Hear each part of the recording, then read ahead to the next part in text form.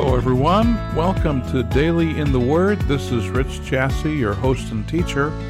We're glad you're with us today as we finish chapter 3 of the book of Genesis, and we see the consequences to the first ever sin that Eve and Adam committed in the garden. And the consequences were quite severe, just as God had warned them that they would surely die. And death is something that we will see now throughout the rest of the book of Genesis, and of course all throughout human history as well. Let's go ahead and begin reading. We're going to start in verse 14 of Genesis 3 and go through to the end of the chapter. So the Lord God said to the serpent, "Because you have done this, cursed are you above all livestock and all wild animals. You will crawl on your belly, and you will eat dust all the days of your life. And I will put enmity between you and the woman, and between your offspring and hers. He will crush your head, and you will strike his heel." To the woman he said, "I will make your pains in childbearing very severe. With painful labor you will give birth to children. Your desire will be for your husband, and he will rule over you." To Adam he said, "Because you listened to your wife and ate fruit from the tree about which I commanded you, you must not eat from it. Cursed is the ground because of you. Through painful toil you will eat food from it all the days of your life. It will produce thorns and thistles for you, and you will eat the plants of the field. By the sweat of your brow you will eat your food until you return to the ground, since from it you were taken, for dust you are, and to dust you will return." Adam named his wife Eve, because she would become the mother of all the living. The Lord God made garments of skin for Adam and his wife, and clothed them. And the Lord God said, "The man has now become like one of us, knowing good and evil. He must not be allowed to reach out his hand and take also from the tree of life, and eat, and live forever."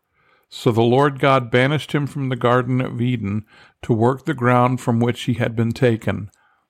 After he drove the man out, he placed on the east side of the Garden of Eden cherubim and a flaming sword flashing back and forth to guard the way to the tree of life. As we look at these three statements that the Lord makes, first to the serpent, then to the woman, and then finally to Adam, the man, we'll see how pivotal, how foundational these statements are to helping us to understand all of the rest of the scriptures and certainly our circumstances as well. A couple things with the serpent. First of all, cursed are you above all livestock and all wild animals. You will crawl on your belly, and you will eat dust all the days of your life. This again reminds us that the serpent was not originally an animal like a snake that crawled on the ground on its belly, but was more than likely a four-legged creature like much of the rest of the animal kingdom, whether livestock or wild animals. Satan, because of what he had done now through the serpent, God curses the serpent to crawl on its belly all the days of your life, eating the dust of the ground. That's one thing. And the second thing is, in verse 15, he said, "I will put enmity between you and the woman, between your offspring and her offspring," literally, your seed and her seed. "He will crush your head, and you will strike his heel." It's very interesting that we see this going all the way back now. This is a prophecy, if you will, of the coming of the Messiah, the coming of the Christ, the one who would be virgin birthed.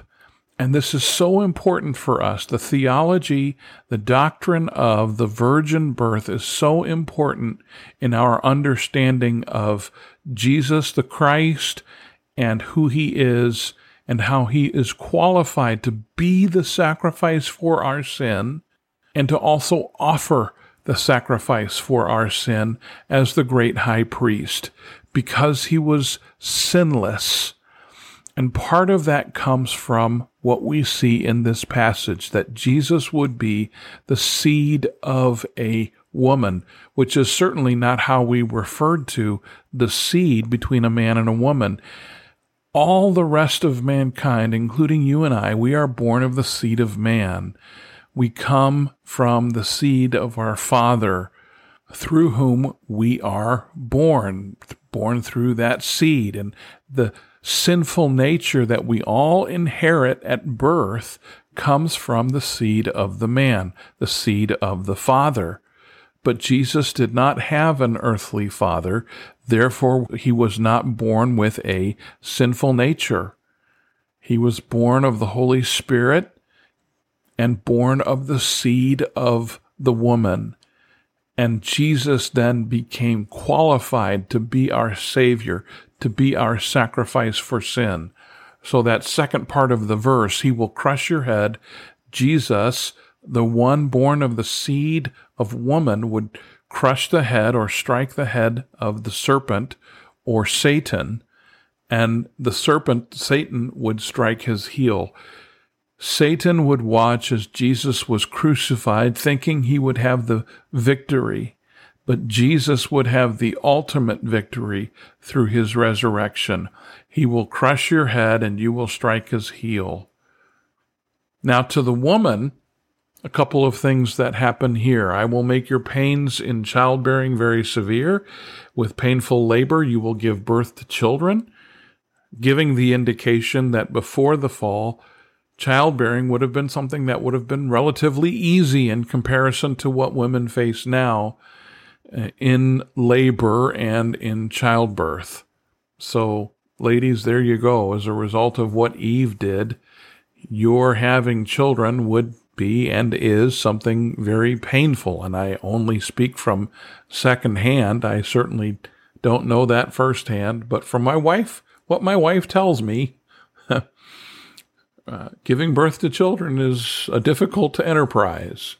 I'm sure that's your experience too if you've gone through that. Then this next phrase, your desire will be for your husband and he will rule over you. Now, we don't see this in the NIV, but in other more literal translations, the King James, the New King James, for instance, the little phrase will be, that verb will be in the future tense, is italicized, meaning it's not found in the original text, the original Hebrew text that the book of Genesis was written in.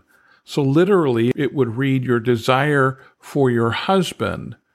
Commentators have said that perhaps this should be better read in the past tense. Your desire was for your husband, as Eve led Adam astray, as it were, and as a result of that, he will rule over you.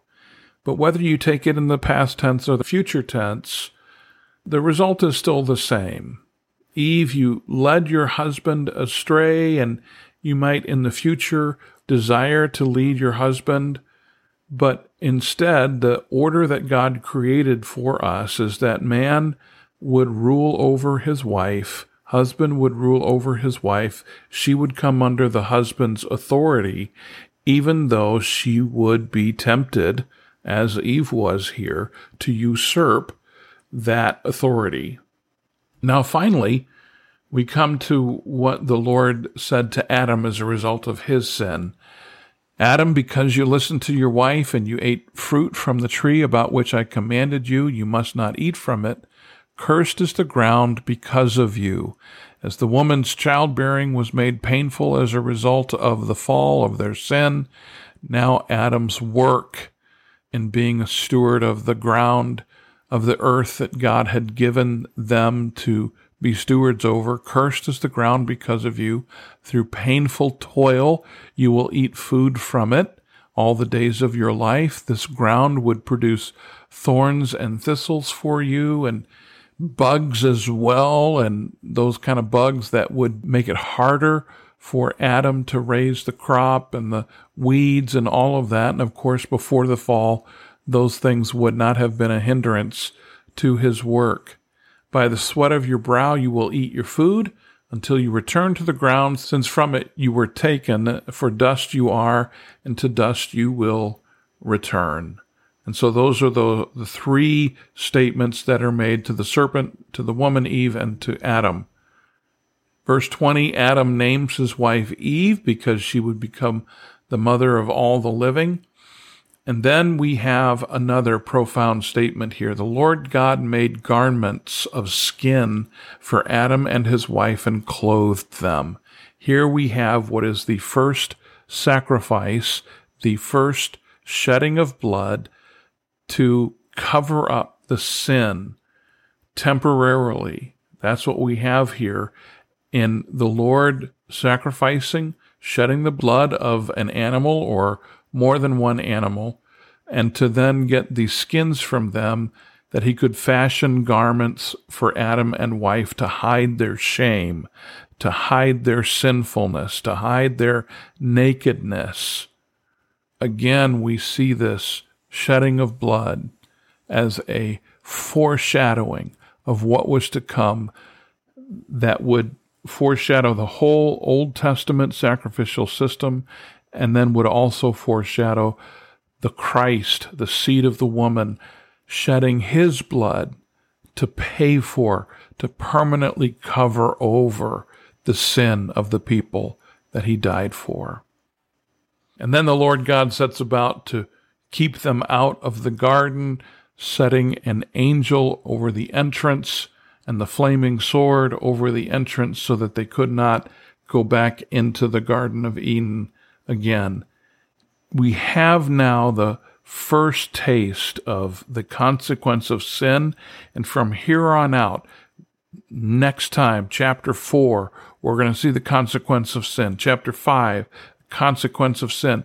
Chapter 6, it's going to be every chapter from here on out, the consequence of sin, the consequence of sin, the consequence of sin, until finally we get to that final redemption of Jesus shedding his blood and offering himself as a sacrifice for the sin of mankind.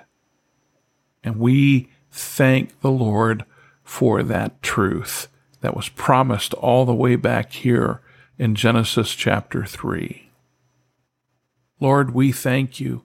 We thank you for your word. We thank you for your promise. We thank you for this prophecy of the one who was to be the seed of the woman who would pay the penalty for our sin. And Lord, we don't deserve your grace and your goodness, and yet that's exactly what you offer to us through what Jesus Christ did for us on the cross. This promised seed of the woman who paid the penalty for our sin. Lord, I pray that if there's someone out there today who is listening to this now who does not know you as Lord and Savior, they would recognize their own sinfulness and that they would call out to you, to simply trust you, to believe you, to put their faith in you, so that they might come to a saving knowledge of Jesus Christ in their own lives. To simply say, yes, Lord, I trust you. I trust that what you have done by shedding your blood on the cross, paying the penalty for my sin, and then rising again from the dead, Lord, that's all I need, and I trust you. I trust you with my life.